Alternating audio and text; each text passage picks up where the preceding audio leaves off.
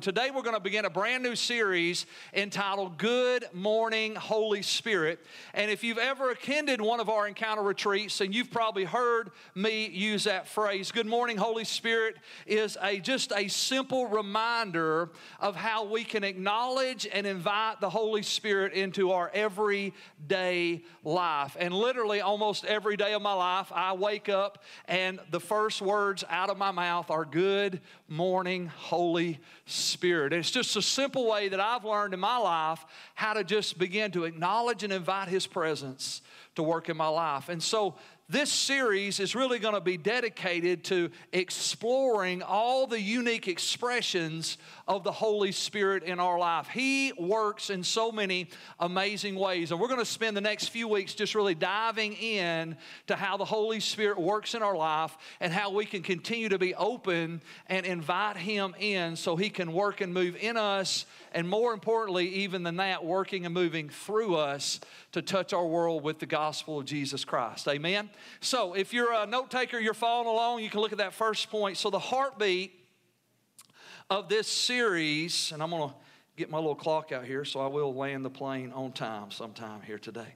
The heartbeat of this series is really to launch us into a transformational relationship. A transformational relationship. What's a transformational relationship? It's the kind of relationship that changes your life. How many of you understand that we were created by God and we were created for God? You were made by God and you were made for God. You have a purpose and you have a plan that can really only be discovered in your relationship with God through His Son, through the person of the Holy Spirit. And what we're going to look at through this series is how do we cultivate that transformational relationship? How do I go from the person that I am to the person that God has called me to be? And we're going to recognize that the key to that transformation really is rooted in that relationship with God and Jesus through the person of the Holy Spirit. So the heartbeat is to launch us into that transformational relationship with God the Father, Jesus the Son, through a personal relationship with God the Holy Spirit. In John chapter 17, verse 3, Jesus is speaking, and look what Jesus said. He says, "And this is eternal life, that they may know you, the only true God, and Jesus Christ, whom you have sent." This is eternal life, that they may know you, God the Father, and Jesus Christ, whom you have sent. So eternal life, according to Jesus, is a relationship. This is eternal life, that they may know you.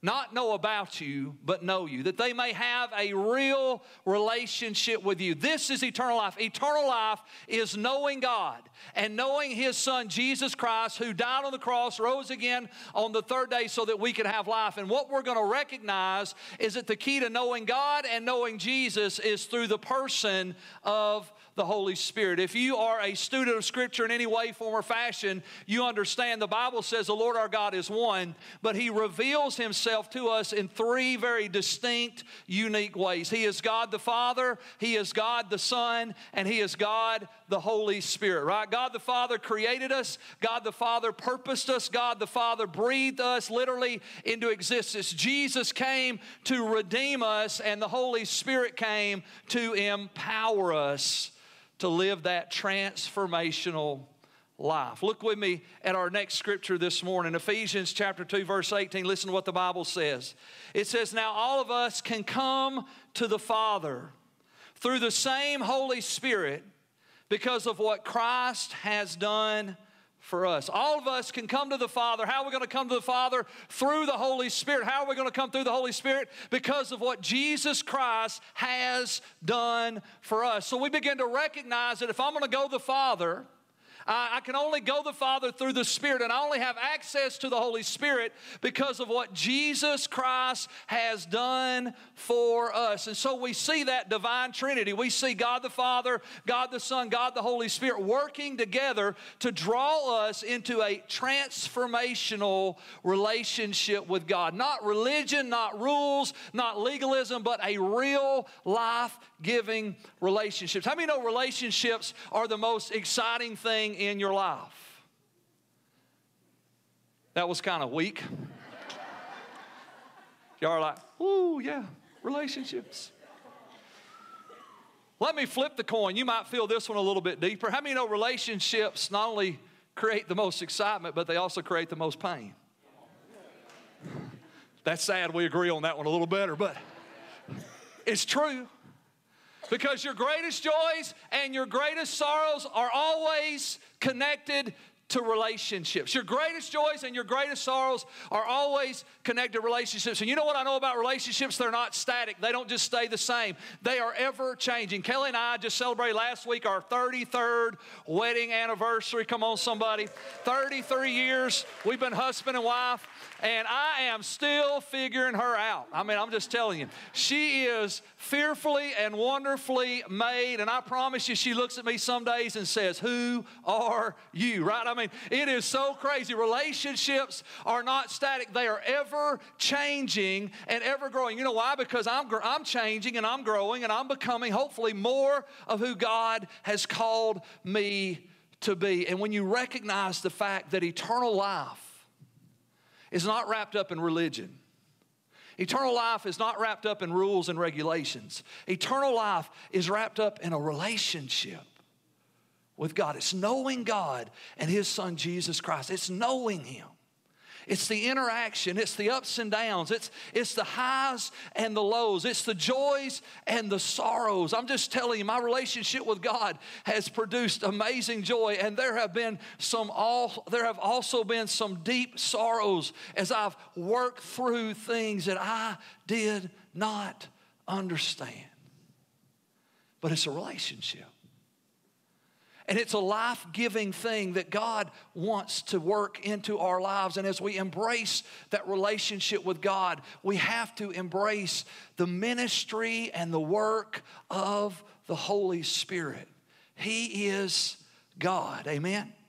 2 Corinthians chapter 13, verse 14 says this. It says, "May the grace of the Lord Jesus Christ, the love of God, and the fellowship of the Holy Spirit be with you all." The truth is, most Christians understand the grace of God. We're saved by grace through faith in Christ alone. We understand the grace of God, unmerited favor, divine empowerment. Most people understand the love of God the Father, right? They understand that God is love, and that perfect love, the Bible says, casts out all fear.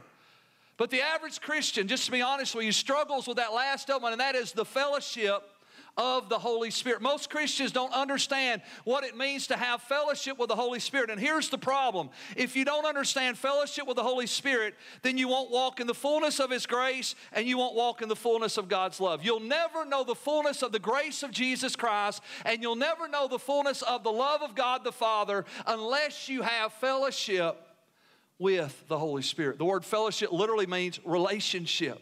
It is communion. It is connection. It is interaction. It's what we have with one another, except it's not just with a human being. It's with a holy God who has sent His Spirit to now live and abide and dwell on the inside of us. And what we're going to see and discover today as we lay a foundation for this series is the critical importance of cultivating that fellowship and relationship with the Holy Spirit. So look at that first point, or that next point on your outline. So salvation is a spiritual decision. Salvation is a spiritual decision made by faith in the finished work of Jesus Christ. It's a spiritual decision. I like to use that phrase because salvation is more than an intellectual decision. It's not 2 + 2 = 4. It's more than that. Salvation is not just coming to an intellectual understanding, but it's coming to a place of conviction that you realize you need God.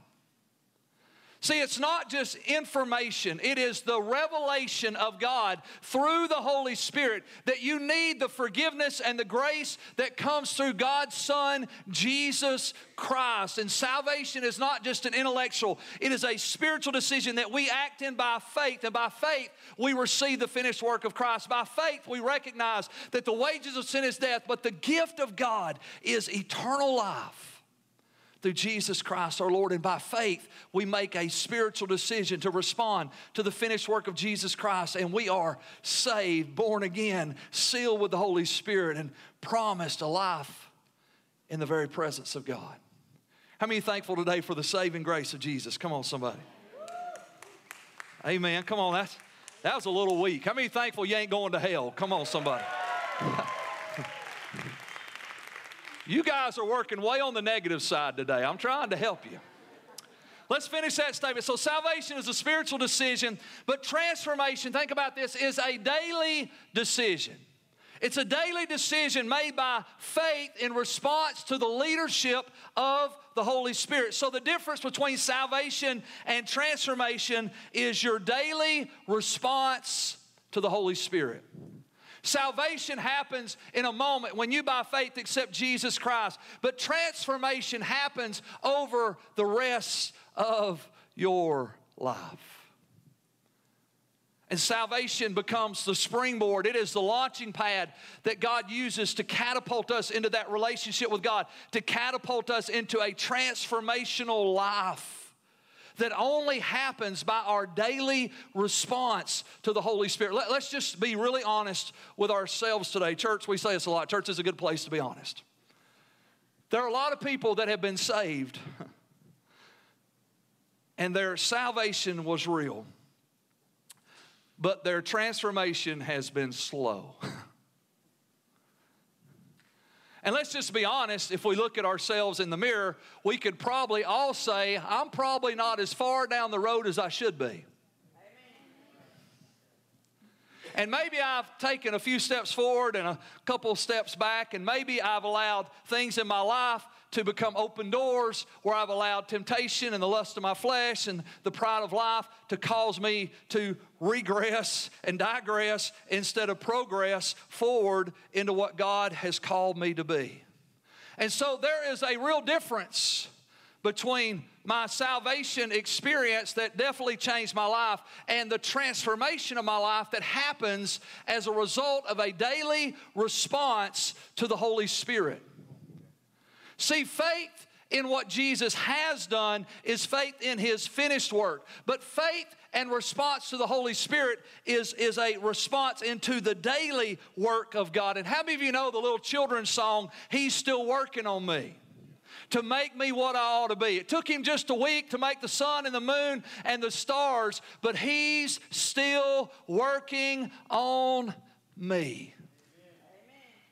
And so what we want to recognize is the significance and the importance of that daily response to the prompting, the leading, and the direction of the Holy Spirit. Look with me in 1 Thessalonians chapter 4. 1 Thessalonians chapter 4, the Bible gives us what I just want to call the Bible word for transformation. I want you to read it with me or see it with me here in just a second. Listen to what the Bible says. For this is the will of God, your sanctification. This is the will of God, your sanctification. The word sanctification literally in the Greek simply means this. It means to be consecrated, dedicated, and set apart for the glory and purpose of God.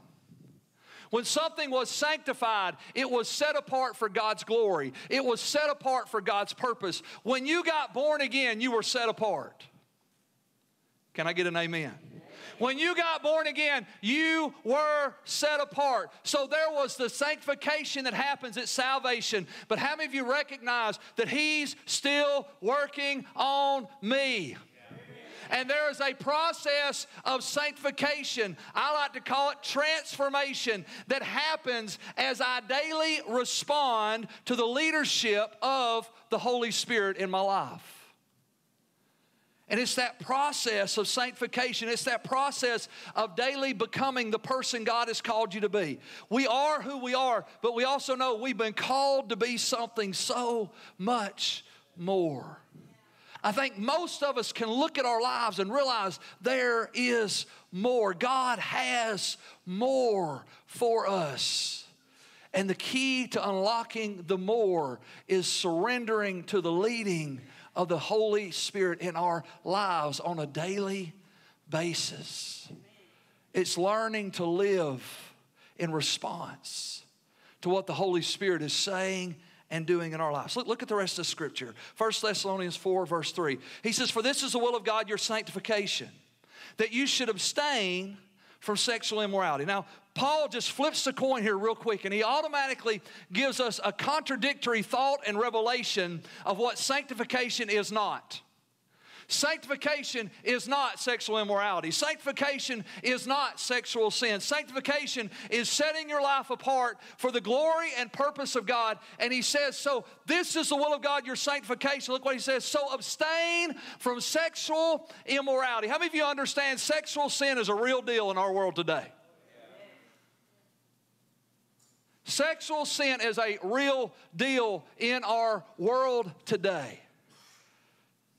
Statistics say that over 50% of all men in church are addicted to pornography.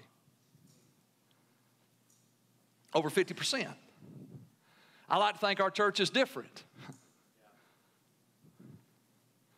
But I don't go home with you. And I don't see what you're looking at on your phone.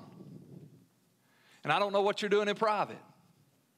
And I found out, Kelly and I have learned, that pornography, what seemingly used to be a guy thing, is now a girl thing. And so the Apostle Paul kind of gets in our face just a little bit. He says, hey, let me just hit it with one of the top-notch things that we're all dealing with. He said, there's this real thing called sexual sin and sexual immorality, and God's will is sanctification. So abstain from sexual immorality. Why? Because if I am living in sexual immorality, guess what I'm not doing? I'm not glorifying God, and I am not fulfilling His purpose. I'm not glorifying God, and I'm not fulfilling His purpose. And so I've automatically, through sexual sin, been disconnected from the very thing I've been sanctified and set apart for. I've been set apart to glorify God. I've been set apart to fulfill the purpose of God. But what does sexual sin do? Sexual sin, like all sin, comes in and disconnects me from the very thing I was set apart to do all the time. And that was to bring glory to God and fulfill the purpose of God for my life. And then he goes on. Verse 7, he says, for God did not call us to uncleanness, but in holiness. The word holiness is exactly the same Greek word for sanctification. Again, it means to be set apart. Therefore, look at verse 8, therefore he who rejects this does not reject man, but God, who has also given us His Holy Spirit. So if I reject, think about this, he who rejects this, what am I rejecting? The sanctification of God.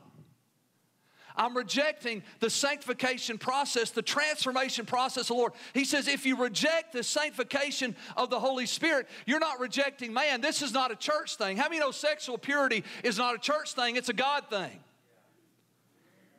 Church just didn't come up with the idea and saying people ought to be sexually pure just because we don't want people to have no fun, right?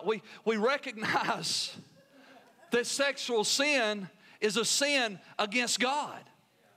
And it's a sin, the Bible says, sexual sin is a sin against your own body. And sexual sin, according to this scripture, disconnects me from the very thing I've been set apart to do, and that's bring glory to God and fulfill the purpose of God.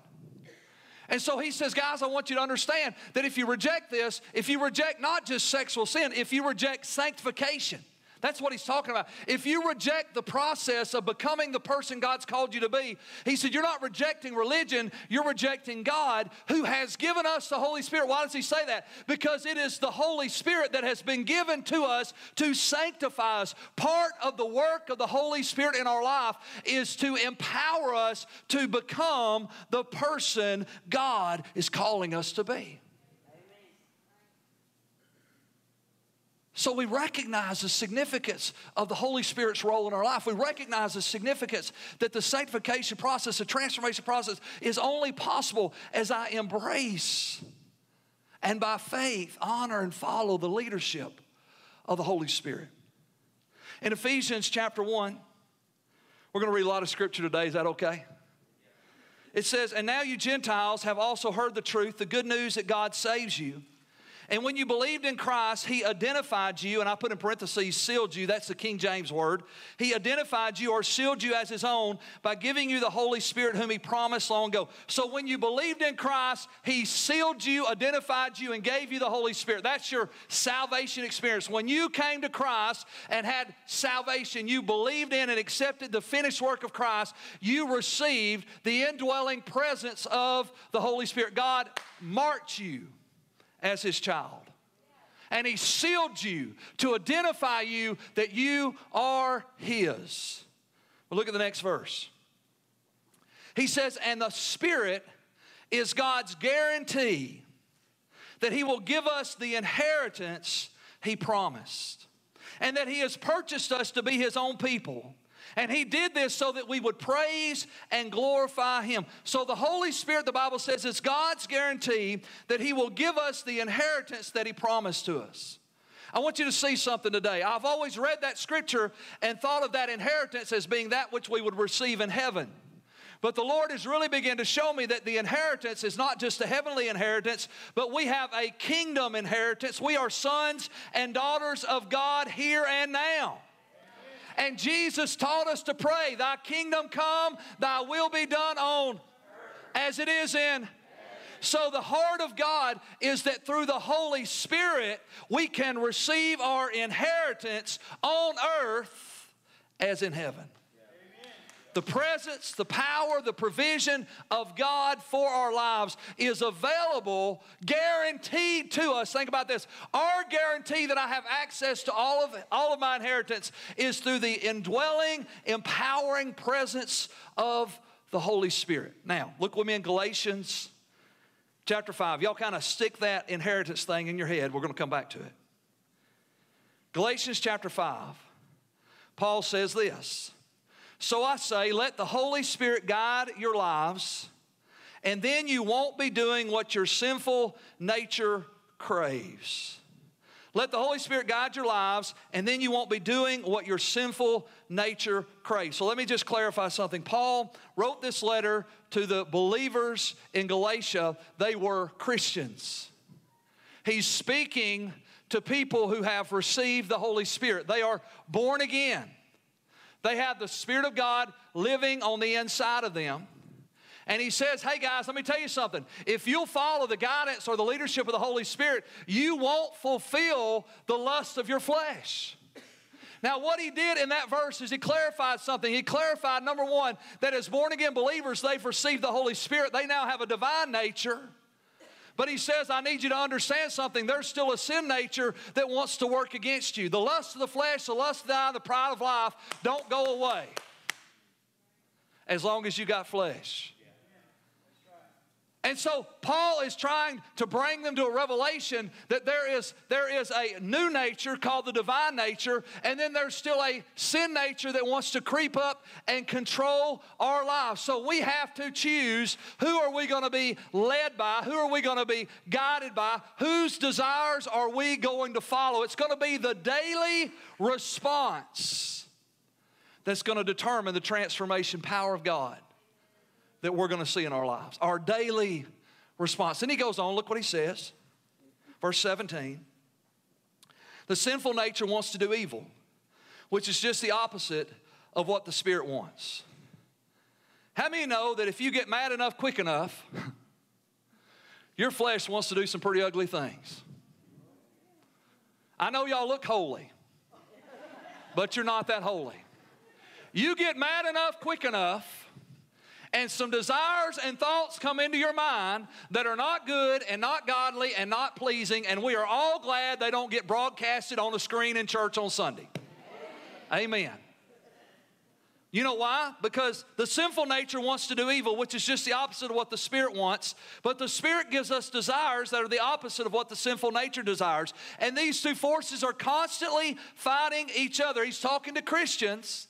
He said there's a real battle. There's a conflict that's happening in the heart of believers, a divine nature and an old sin nature that wants to creep up and rule you, but God has empowered you to walk in victory. These two forces, he says, are constantly fighting each other, so you're not free to carry out your good intentions. He does not say you can't carry out your good intentions. He just says you're not free. What does that mean? It means there's a battle. It means there's a war. There's a conflict that happens. And you're not free to just carry out the good things God wants you to do. You've got to continually crucify your flesh. You've got to continually walk away from the wrong things so you can say yes to the right things in your life. How many know every day there are real temptations that come our way? Every day there are real temptations that come our way to get in our flesh, to say and do and respond in ways that do not please God and do not cultivate the life that we all desire and want to live. And so Paul is not saying we're defeated. Absolutely not. He's saying we are victorious, but he's clarifying there's a real battle, and he's clarifying the key to overcoming the battle is that you've got to be led by the Holy Spirit. You've got to allow the Holy Spirit to guide you and lead you, or you will lose the battle. And then he goes on. Verse 18, he says, but when you're directed by the Spirit, you're not under obligation to the law of Moses. We've come out from under the law of sin and death. We're now living under the law of the Spirit of life and Christ Jesus that gives us life. Amen? Verse 19. He says, but when you follow the desires of your sinful nature, the results are very clear. So Paul is about to give us a very clear paint. He's going to paint a picture of how do I know if I'm following the Spirit or following my flesh? How do I know if I'm being led by the Spirit or if I'm being led by my lust? He said, let me be really clear, okay? Here it is. Look what he says. Verse 19, the results are very clear. Number one, sexual immorality. It kind of tops the list. You know why? Because it's a real temptation that every person has to face at one time or another. Impurities, impurity of thought, impurity of action, impurities of motives. How many of you ever got around somebody and they were saying all the right things, but you knew their motive wasn't right? It was impure. How many know that's not God? How many know God's not a manipulator? And God's not a deceiver? And then he goes on and he says lustful pleasures. Let me just say this to you. Lustful pleasure is not just sexual sin. Lustful pleasure can be the lust that we have for the things of this world more than we have for the things of God. The Bible says this. The Bible says in the last days, people will be lovers of pleasure more than lovers of God. Lovers of pleasure more than lovers of God. You know what we'll do in America today? We will spend hundreds of thousands of dollars to please our flesh and be entertained. We celebrated an anniversary. We went and saw the movie Sound of Freedom. Powerful, powerful movie. If you hadn't seen it, you ought to see it. And we went and we had an awesome time. I don't know if that was entertainment. It made me cry. So it was a great movie. And we bought the big popcorn and the big drink because I mean we're just going to spend it all right when you go to the theater. You know what's crazy? People are lovers of pleasure more than lovers of God. We'll go to the movies and spend $50 and come to church and give $5. You know why? Because we're lovers of pleasure more than lovers of God. Think about how much money we spend on the pleasures of our flesh. And think about how much money we invest in the kingdom of God. It's a real deal, guys. It's real. I face it. You face it. We all face it. I'm not saying I got it. I'm just saying it's a real battle. We need to recognize that when I am consumed, nothing wrong with pleasure. It's lustful pleasure, right? Nothing wrong with going to the movies and having fun. Nothing wrong with taking a vacation. Nothing wrong with having a bass boat and going hunting. Nothing wrong with ladies going shopping and buying your favorite outfit. But when those things drive us, when those things consume us, when those things take precedence over our relationship with God, over the kingdom of God, over the purpose of God, over the mission of God in our heart, in our lives, and in our local churches, then we are out of order, right? We're following the flesh instead of following the Holy Spirit. And again, nothing wrong with pleasure. I'm going to go to another movie. I want to see Indiana Jones. There we go. I said it. There's my confession for the day. Verse 20, the results are very clear, he says. Adultery, you begin to worship things. Your hobby becomes more important than your God. Your business becomes more important than God. Your finances become more important than God. Your family becomes more important than God. And we teach it at Liberty, we teach God, family, then ministry. I think that's a divine order. But if you're not careful, it'll be family, then God. And your family becomes an idol. And when I'm worshiping something, you become what you behold. And what you worship is what determines how you live your life. That's why adultery is so dangerous. You look at kids that mimic rock stars or sports stars. And you know what that tells us? There's their idol. You know how you determine who your idol is? Who do you look like? Who do you talk like? Who do you walk like? And who do you act like? Because you are going to walk, talk, and act like your idol. You're God. And is God your God or something else taking the place? Sorcery. Let me give you a modern day definition of sorcery.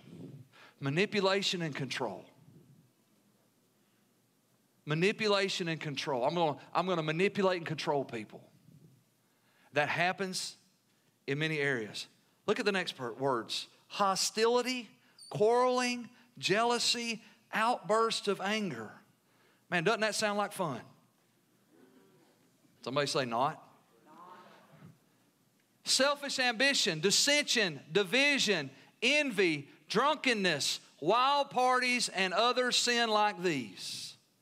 So he says, hey guys, let me just be real clear. It's not that hard to tell whether you're following the flesh or following the Spirit. Let me just lay it out. Here's works of the flesh. This ain't all of them, but this is some of them. This will give you a good understanding of whether you're following the leadership of the Holy Spirit or whether you're following the lust of your flesh. Because where there is envy and jealousy and division and discord and strife and chaos and outbursts of anger, you are in the flesh.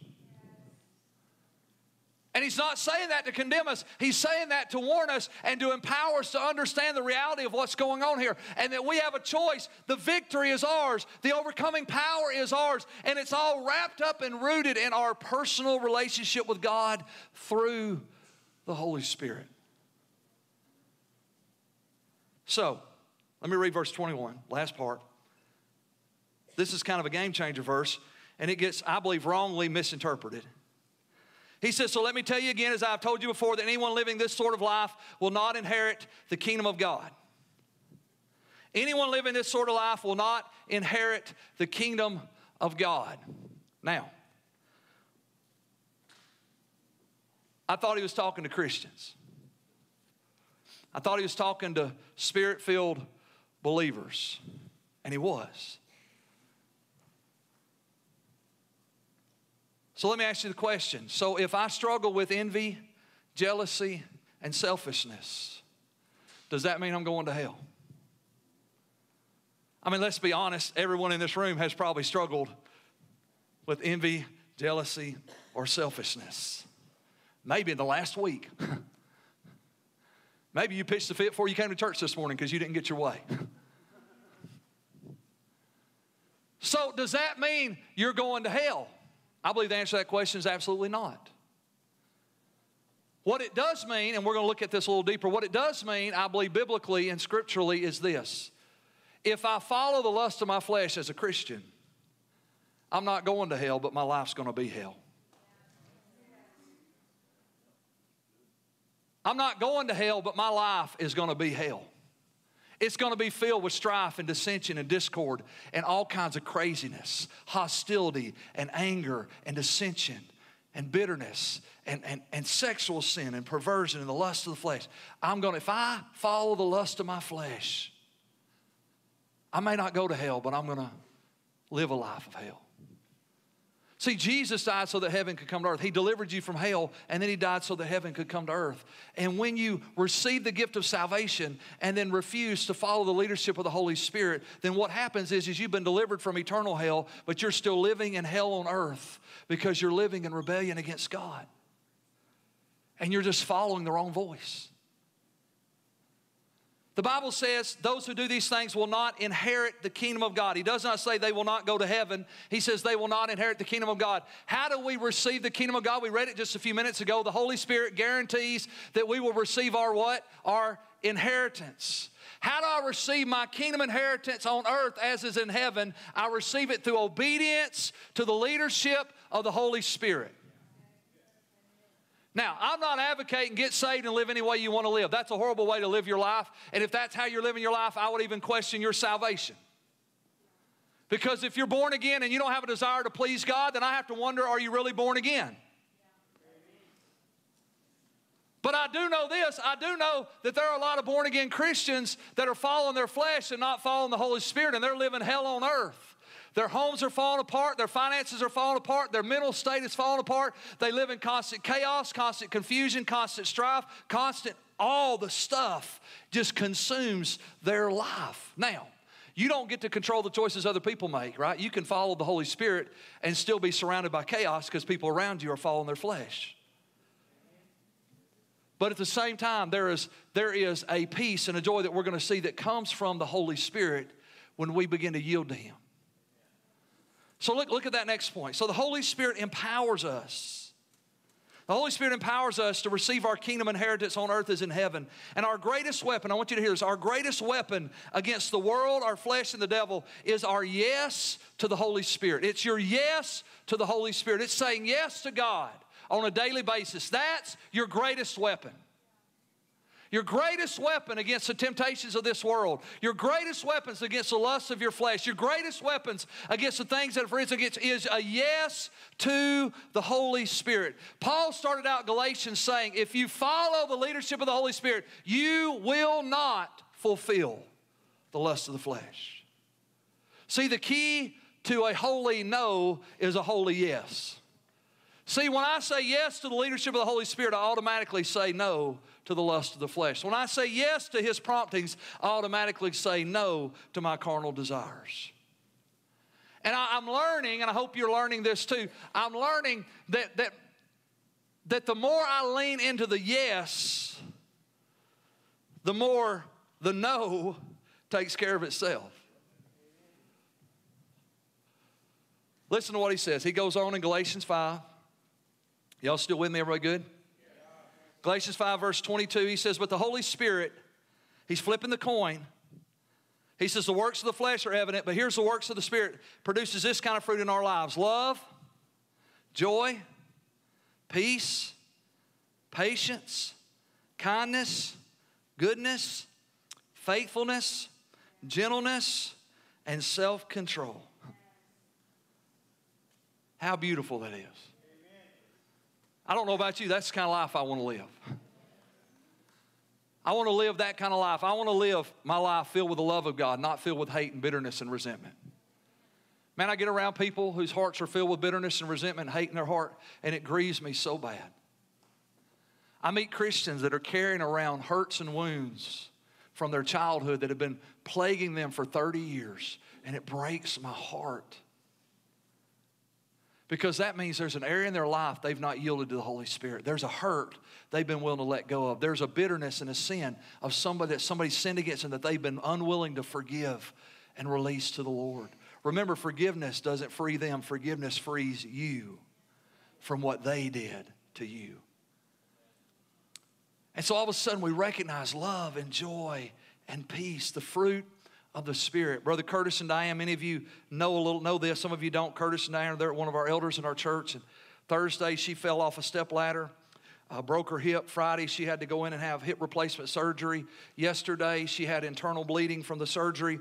They had to give her an extra pint of blood. They had to move her into the critical care unit. And we were messaging and talking with Curtis. And Curtis texted me this message last night. He was telling me that she was bleeding. She was telling me they were giving her blood. He was telling me they were putting her in the critical care unit. And then he closed his text with this. He said, but we have peace. But we have peace. How in the world do you have peace? Because that's the fruit of the Spirit. Diane told me this morning, I talked to him this morning on the way to church, and Diane told me this morning, she said, yes, she said, when they rolled me back in the CCU, she said, I just looked at all them. She said, there was a big team of people working on them. And she said, I just want them, she said, I told them, hey, I just want y'all to know, hey, I'm abiding in Christ. And I've got peace with God. And I'm good. And I appreciate what all y'all are doing. That's the fruit of the Spirit. When everything seems to be going wrong and you're still doing right, that's the fruit of the Spirit. And we have this advantage. Look at that last point. Jesus said it is to our advantage that He goes away because He will send us the Holy Spirit. Our advantage over the world, the flesh, and the devil is our personal relationship with God the Father, God the Son, through the Holy Spirit. John 16:7, Jesus says, nevertheless, I tell you the truth, it is to your advantage that I go away, for if I do not go away, the Helper will not come to you. But if I depart, I will send Him to you. It's to your advantage that I go away. You know what's better than having Jesus in the flesh? Having the Holy Spirit. You know what's better than walking with Jesus in the flesh? Having the Holy Spirit. We have an advantage. And our advantage is we have the indwelling, empowering presence of the Spirit of God. 1 John chapter 4, verse 4 says this, you are of God, little children, and you have overcome them, because he who is in you, that's the Holy Spirit, is greater than he who is in the world. So I want to close with this question. I want our prayer teams, if they would, to come. And I want to just close with this question today. If God the Father's in heaven, and if you believe Jesus He is, remember how Jesus taught us to pray, our Father who art in heaven, hallowed be thy name.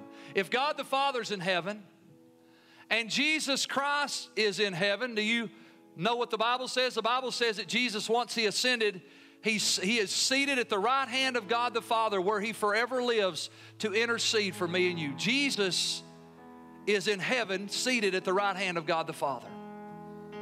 So here's my question. If God the Father's in heaven and Jesus is in heaven and the Holy Spirit is the only part of the Godhead that is on earth and at work in our hearts and lives today, then why are you ignoring Him?